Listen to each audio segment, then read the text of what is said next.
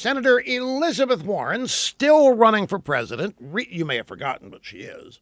And she recently talked about her childhood at a campaign event. She told a very heart-wrenching story, which we'll assume is true, unlike her Native American heritage. Yeah, her dad had a heart attack. He pulled through, but he couldn't work anymore. So her mother, who had never worked, went to the workforce. She took a minimum wage gig at Sears and saved the family from going under.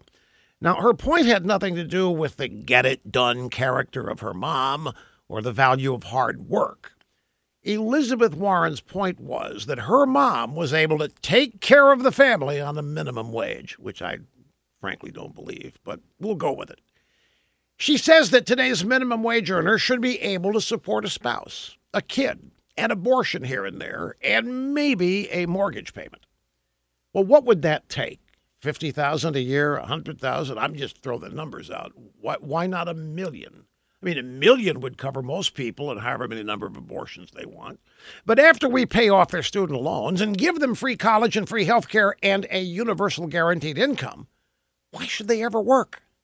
Why should they get an education? Who was ever going to need a job, Sears or otherwise?